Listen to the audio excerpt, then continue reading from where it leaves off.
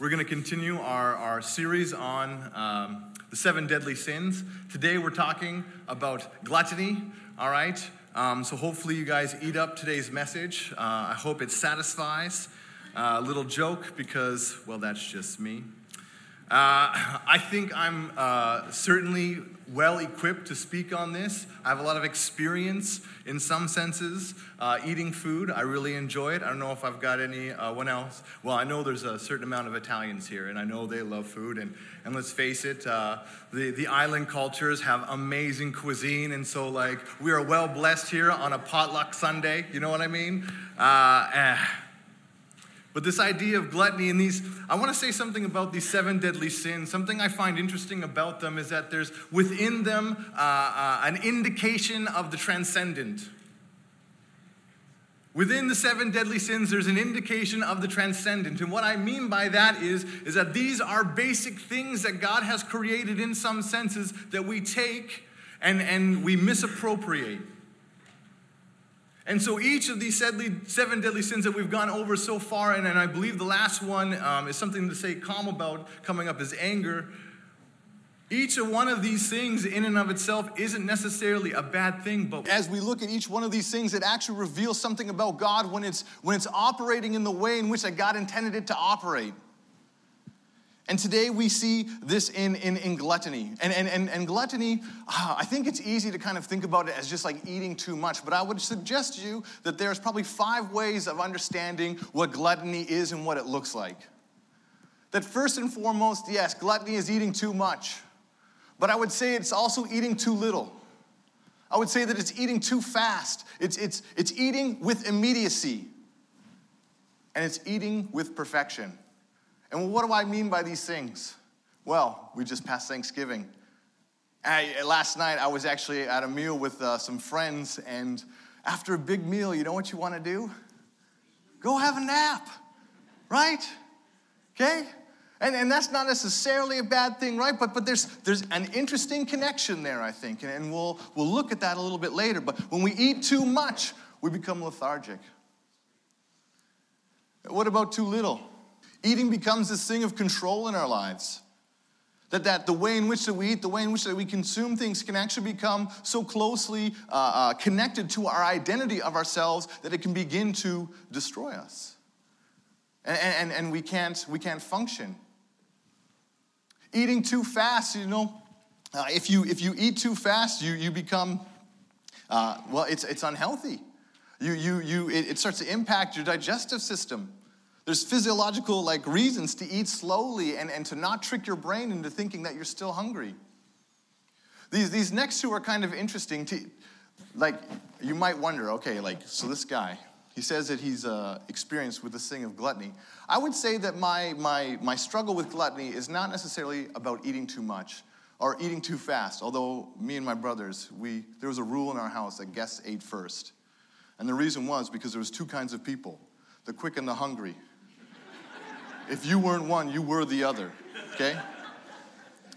It's not eating too fast, but it's this thing of eating with immediacy. When I'm hungry, I want to eat right now. And thankfully, in this world, we live with a place where there is drive-through windows that have 24/7 access. And what's more than that, I don't even got to drive there. Uber Eats brings it to me. Any time of the day, I can chase myself immediately. And lastly, this one's for you foodies, eating to perfection. That perfect, beautiful arrangement. The Dead Sea salt that you can only get from the special provider that you put on your crackers with the foie gras and all this other stuff. As you can tell, I'm not a foodie. But the reality is that gluttony is when food becomes the controlling factor in our life. And when we look at the 7 deadly sins, really what it is it's idolatry. It's idolatry that's expressed through the desires of our body, which God gives us our bodies. He gives us those desires. But when we lift those things above God and His capacity to satisfy us, they become idolatrous. They begin to destroy us. Well, food is an interesting thing. One, it's something that transcends culture. It's an amazing thing to behold the impact of a meal on a group of people who are strangers. And how through a meal, they're no longer strangers. You look at the way food has kind of functioned in an interesting way in Scripture. And go to the next slide, please. The faux pas that have kind of occurred. And these were just some of the ones that came to me off the top of my head. So there's the eye-opening apples that we have in Genesis. The temptation of food or the desire to know brought, well, the fall. The awesome, I don't know about you, I love the account of the Exodus and the Israelites and just like that whole, it seems like a weird road trip, like a biblical road trip, and the whole time they're going, are we there yet? And they don't like the snacks that you brought along for the ride, and I'm thinking mostly of my kids, but in this, the Israelites, the Jews, got so sick and tired of the food that fell from the sky that was provided to them on a daily basis. They got so sick of it, and they complained to God that God sent them so much quail that they got sick of the quail, and they said, okay, bring back the manna. We're tired of the birds. But in the New Testament, you also have the Corinthian suppers, and Paul, he chastises the believers at Corinth for the way in which that they come and they meet around the Lord's Supper, that they do so inappropriately. And lastly, and I think part of the next point of this message that I want to draw our attention to is this interesting little scene between Jacob and Esau. So Jacob was, he wasn't your typical man's man. And I say that kind of like, that's kind of a cringy thing to say. I appreciate that. But we have this idea of, this mighty hunter, okay? This person who, like a man who goes and like he kills his breakfast and then he cooks it. That's Esau, not Jacob. Jacob was a guy who kind of stayed home. He took notes about like the fauna and he read books about hunting, but he never actually did it. Well, one day Esau has been out and he's been hunting, but he was unsuccessful. He's tired, he's famished. And he comes before his brother, who his brother's been like cooking this stew, marinating it nicely. It's just been simmering all morning, just wafting beautiful smells. And Esau comes and he smells this and he tells his brother, give me some, I'm starving. If I don't have some food right now, I'm going to die. And Jacob says, I'll give you some. But give me your birthright first. Give me the status you have to be able to claim that you're our father's son, that the family line would go through you. Give it to me. I want to be first. And I'll exchange it to you for this bowl of stew. That doesn't seem like a good trade. But to Esau, he was all for it. Yeah, just give it to me. What good is my birthright, he says, if I die? So, disdaining his birthright, he exchanges it for this food, and Jacob is the one that the story and narrative of God continues through. And it says in Malachi and again in Romans, God claims, Jacob I loved and Esau I hated. And this supper that was made, it indicates something. I don't think it's so much that the fact that Esau was hungry, his brother really, if he was a good brother, would have just fed him. It's not so much about how there's something in the meal itself, but the way in which that we interact with food, the way in which that it can impact us, the way in which that we can surrender our whole life to it. Just think about, I don't know about you, when I'm feeling down, when I'm feeling blue, when I'm feeling a little depressed, ice cream goes a long way. What's your comfort food? What do you go to? What's the top of your cupboard stocked with? That place where your kids can't reach? Is it chips? Is it chocolate? All of the above. I accept that confession, brother, and I absolve you in Christ's name. Honestly. We think, we look at Esau and be like, man, what a sucker. But no. Because we often do these kinds of things as well. Food has this kind of impact on us as well. It's very easy, I think, for us to become complacent with the impact that our natural desires can have on us. But these are inappropriate examples. These are food being used in a not in a good way. The Bible is filled with this idea that food is from God. In the beginning, there was 2 trees. Sure, there was ones that would bring the fall, but there was this other tree, the tree of life. And the whole Garden of Eden was filled with good things to eat. You know, the psalmist in Psalm 34, it tells us, taste and see that the Lord is good. That there's this experience of God that is reflected in this idea of nourishment. And there's something about a home-cooked meal that's well-prepared, well-seasoned, and when you bite into it, it brings memories and thoughts and feelings to your mind and to your heart. And that's an expression of what it's like to be in relationship with God. Taste and see that He is good. You know, food is ministry. Jesus was accused of being a glutton and a drunkard. Why? Because He was eating and drinking with people on a regular basis. That we have an opportunity in our kitchens, in our dining rooms, to express Christ. On the road to Emmaus, when was it that those 2 disciples recognized who it was that they were speaking with? It's when the bread was broken. And it was the Lord's Supper. The verses we're going to look at later come right out and say it, but Jesus identifies Himself, His body, His kingdom with food. This loaf of bread, it's my body. It's broken for you. When you eat of it, remember me. This cup of wine, it's my blood shed for you. It's a new covenant, an agreement between God and you of your redemption. And when you have these things, remember me and that I'm coming back.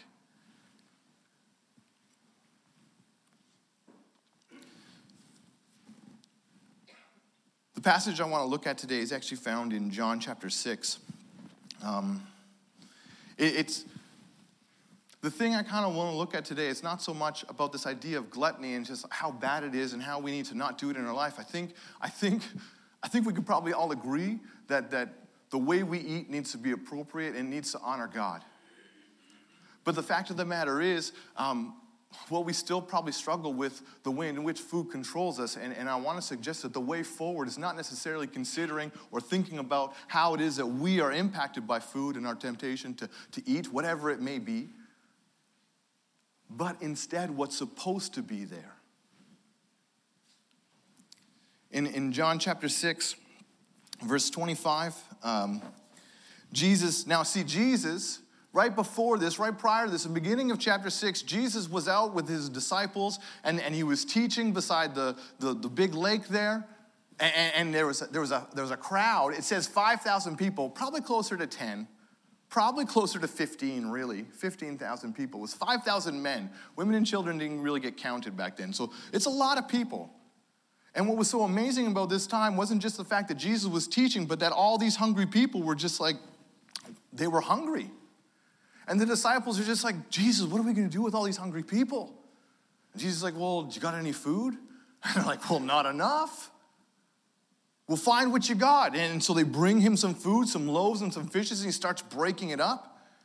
And God miraculously feeds all of those people. An amazing thing. Well, while everyone's eating and kind of, enjoying their picnic, Jesus goes off across a lake, and everyone is just, well, where did Jesus go? And they go out searching for Him, and they meet Him up on the other side of the lake.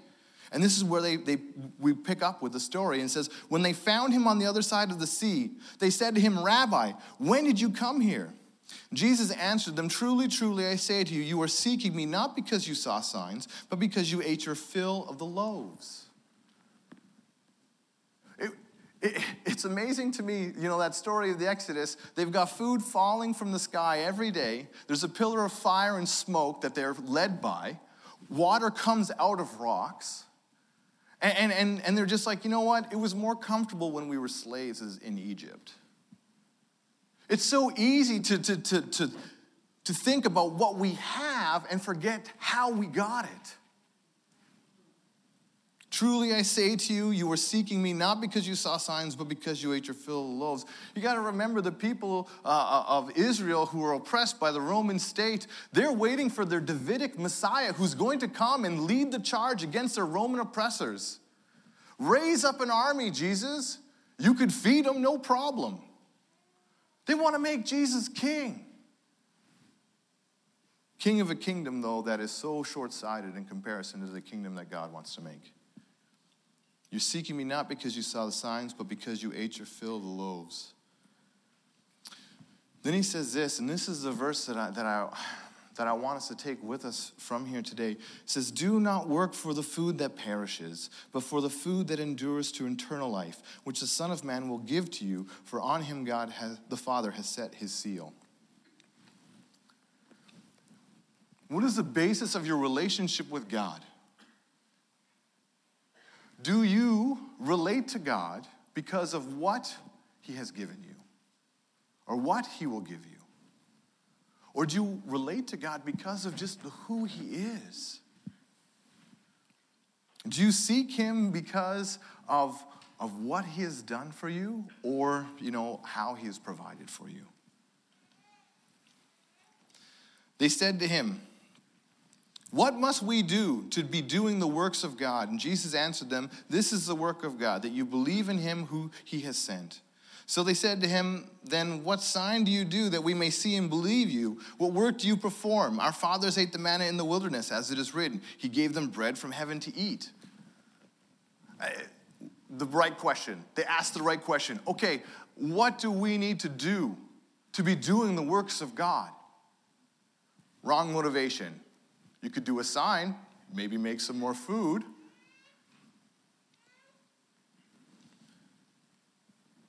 The work of God, I love what Jesus says. The work of God has everything to do with understanding who he is. This is the work of God, that you believe in him whom he has sent. If I know who God is, will I worry about where my next meal comes from? If I know who God is, will I worry about what kind of shelter my family will have? If I know who God is, do I have to worry about? Insert your worry there.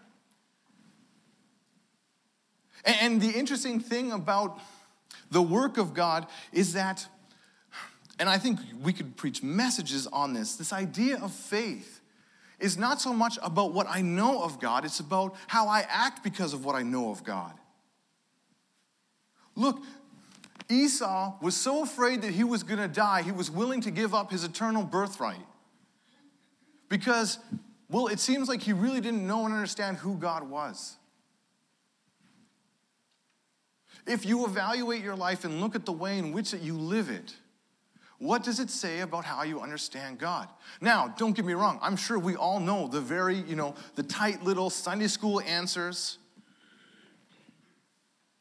But do those answers manifest themselves in the way that you live your life and the choices you make on a day-to-day basis? What's the Lord's Prayer? Give us this day our daily bread.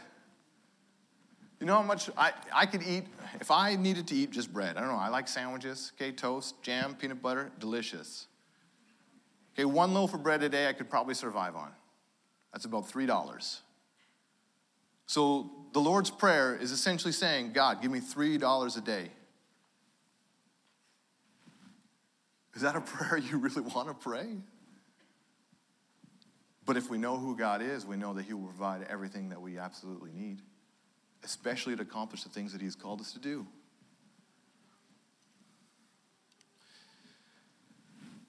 What about the sign? Is the sign sufficient? Jesus just provided all this food for all those people, and they wanted more.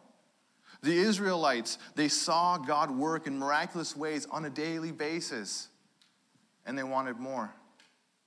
Remember the parable of the rich man and Lazarus.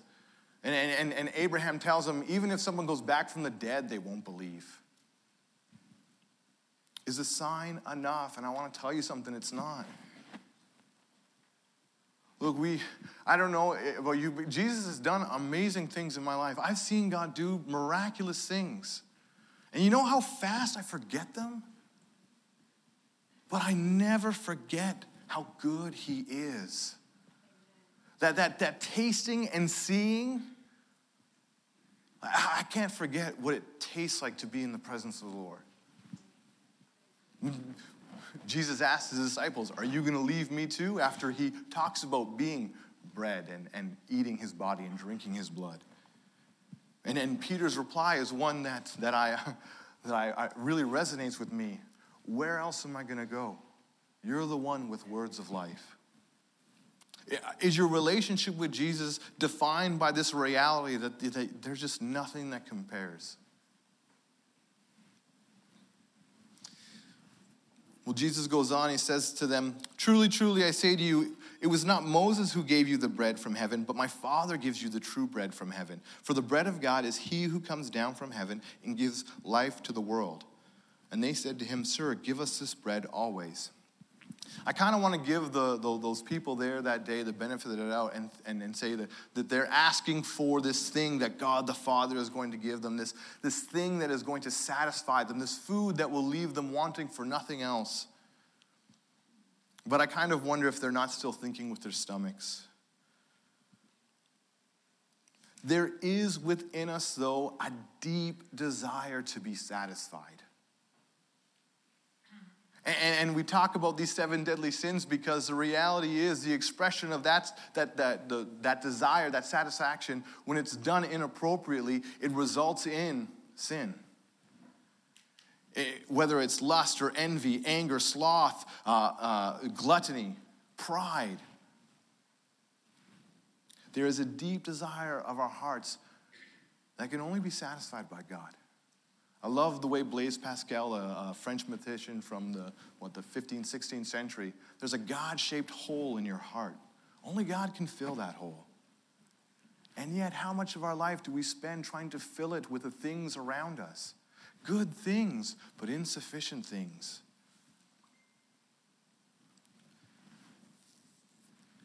I imagine that some of these people were hearing Jesus talk about that the Father sends bread from heaven.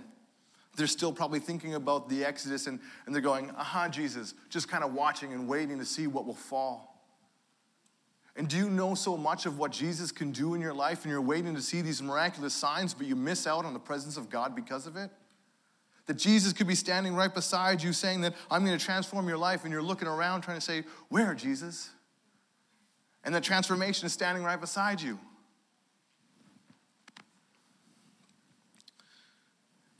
And here we have the first of the I am statements in John. Those statements that drove the Pharisees and the scribes crazy because Jesus is identifying himself as God. He says, I am the bread of life. Whoever comes to me shall not hunger, and whoever believes in me shall never thirst. But I said to you that you have seen me, and yet you do not believe. Look, this verse in verse 35 is not a promise of a lack of suffering. And when I think about being hungry and when I think about being thirsty, there's a suffering that's going on there. And I don't think what Jesus is saying is that you will never be without suffering. But what he is saying is that I will be your satisfaction. If you come to me, hunger and thirst won't matter the same way. That derision and being mocked and being beaten and being hurt and having those same things occur to your family, your friends. It won't matter the same way because I will satisfy you. And Jesus tells us, and if they do these things to you, don't worry, they did these things to me first.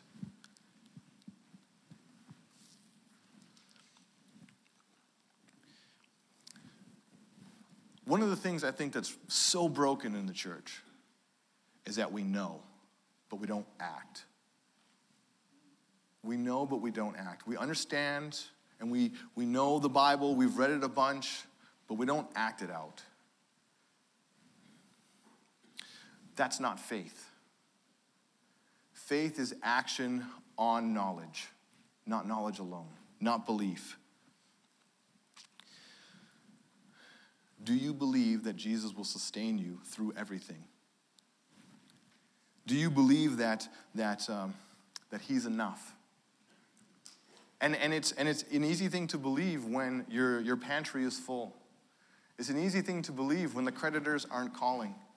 It's an easy thing to believe when your car is working fine and your house doesn't have a broken foundation and the shingles still function. It's an easy thing to believe when all your friends are around you. It's an easy thing to believe when everything's going right in your life, but what about when it's not? Will Jesus get you through those times as well?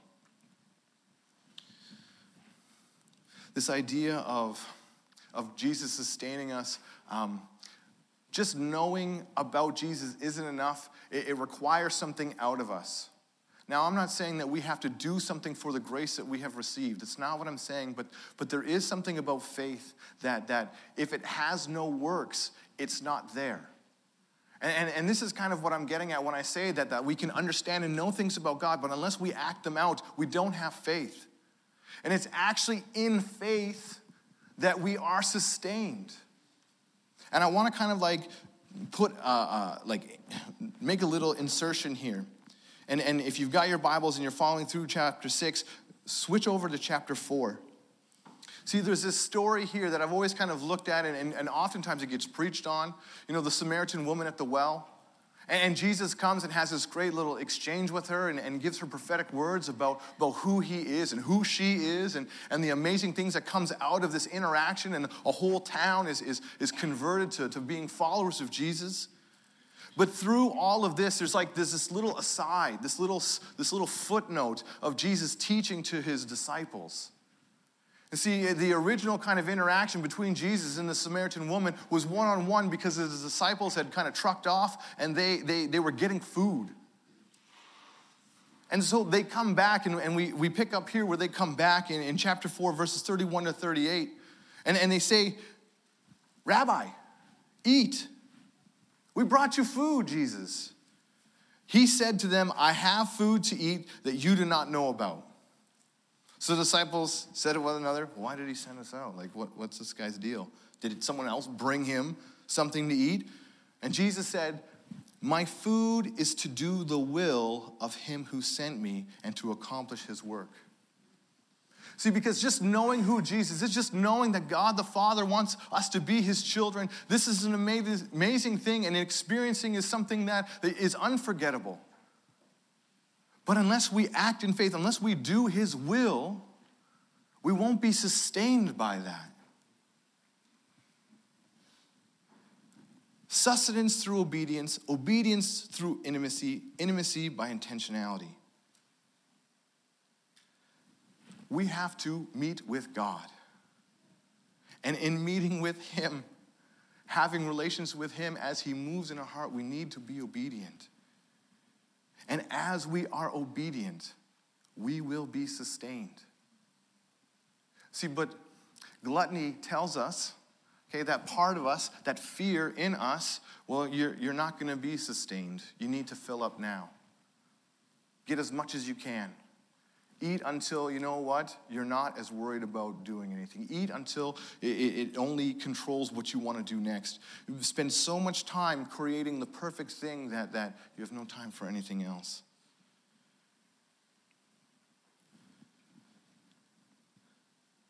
He goes on in verse 35, "Do you not say, 'There are yet 4 months, then comes the harvest'? Look, I tell you, lift up your eyes and see that the fields are white for harvest." It's so interesting. I just realized working on this message, I've always looked at that verse. It's a familiar verse. We've heard it. We've talked about it many times in church. I've always thought about it as this illustration as to the readiness of evangelism and discipleship. Look up, the fields are white. The yield, the harvest, it's basically falling off. If you don't go and do something now, it's going to be lost. And there's an immediacy in that sense, but working on this message, and I feel like God kind of showed me something interesting. You harvest food. You harvest food, and you do so at harvest, especially in Canada, to get through the winter. There's something more here to this verse about what it is that God wants to do in our life, that look, there are seasons. And if you miss out on the harvest, you're going to starve in the winter. And so when you're in that place crying out to God, is it possible that you've missed an opportunity and God's trying to show you something?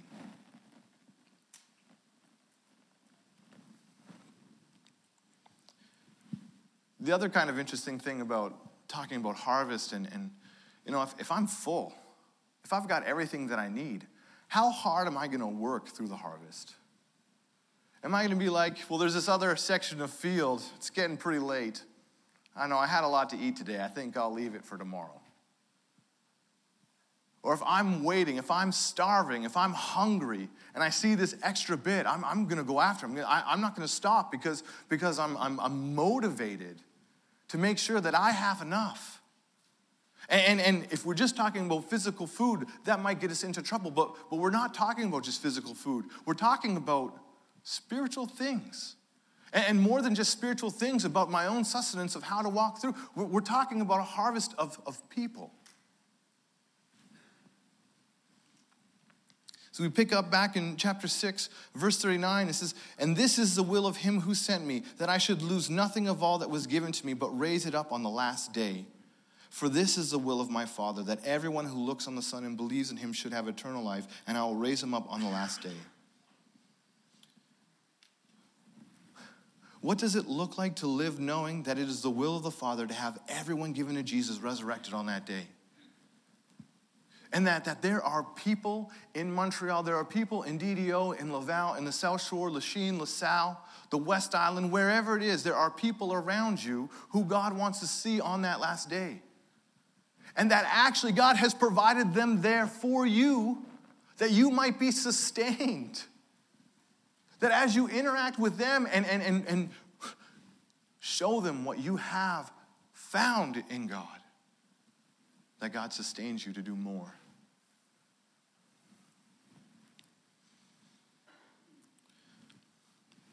This is something that, I don't know, maybe some of you are aware of this, maybe some of you are not. I'm also trying to work on this church on the South Shore and trying to plant a church and just see what God wants to do to build his kingdom there. And I'm struck sometimes with my lack of faith. Let me confess this to you.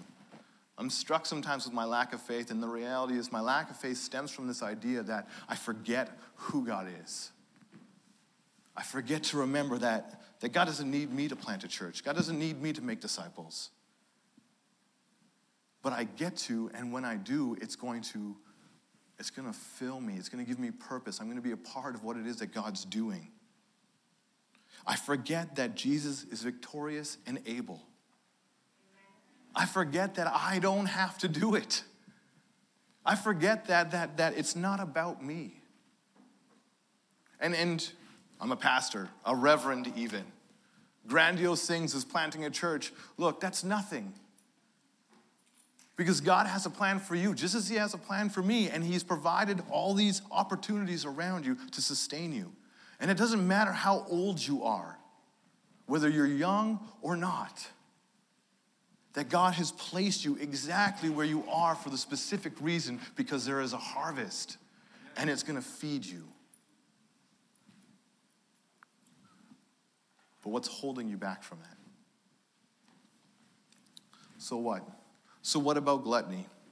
Well, I want to tell you this thing. Food is the appetizer, not the main dish. Food is the appetizer, not the main dish.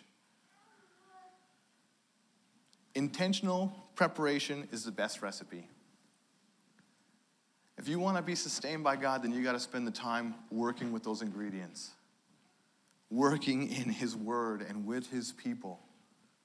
And that as you do that, as we come together and love one another, speaking life into each other, people will know that we follow Jesus. And they will say, what is it about what is sustaining you guys? I want some of that. One of the things that has impressed me so much in my time living in the South Shore with this new focus of trying to start a church is how hungry people are. How hungry they are for the very thing that resides within you.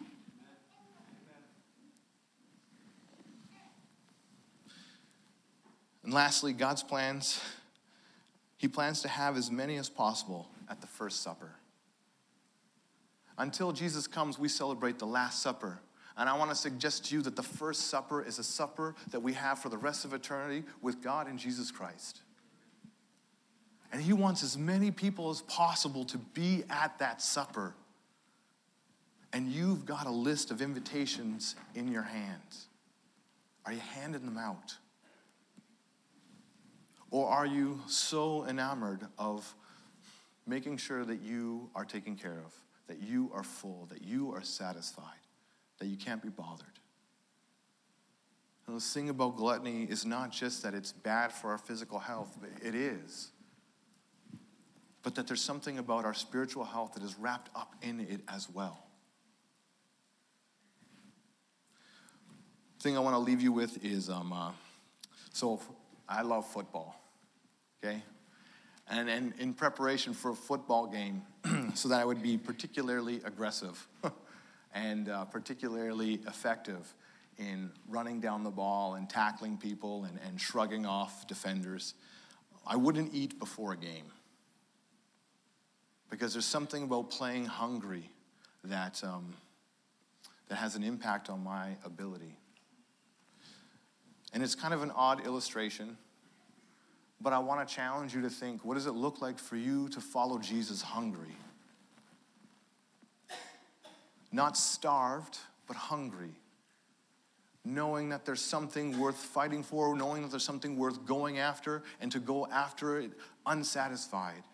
To say, God, I want to see more of you. I want to experience more of you. But when you say that, can I give you a caution? That if you're unwilling to do what he asks you, the next time you ask him, he won't.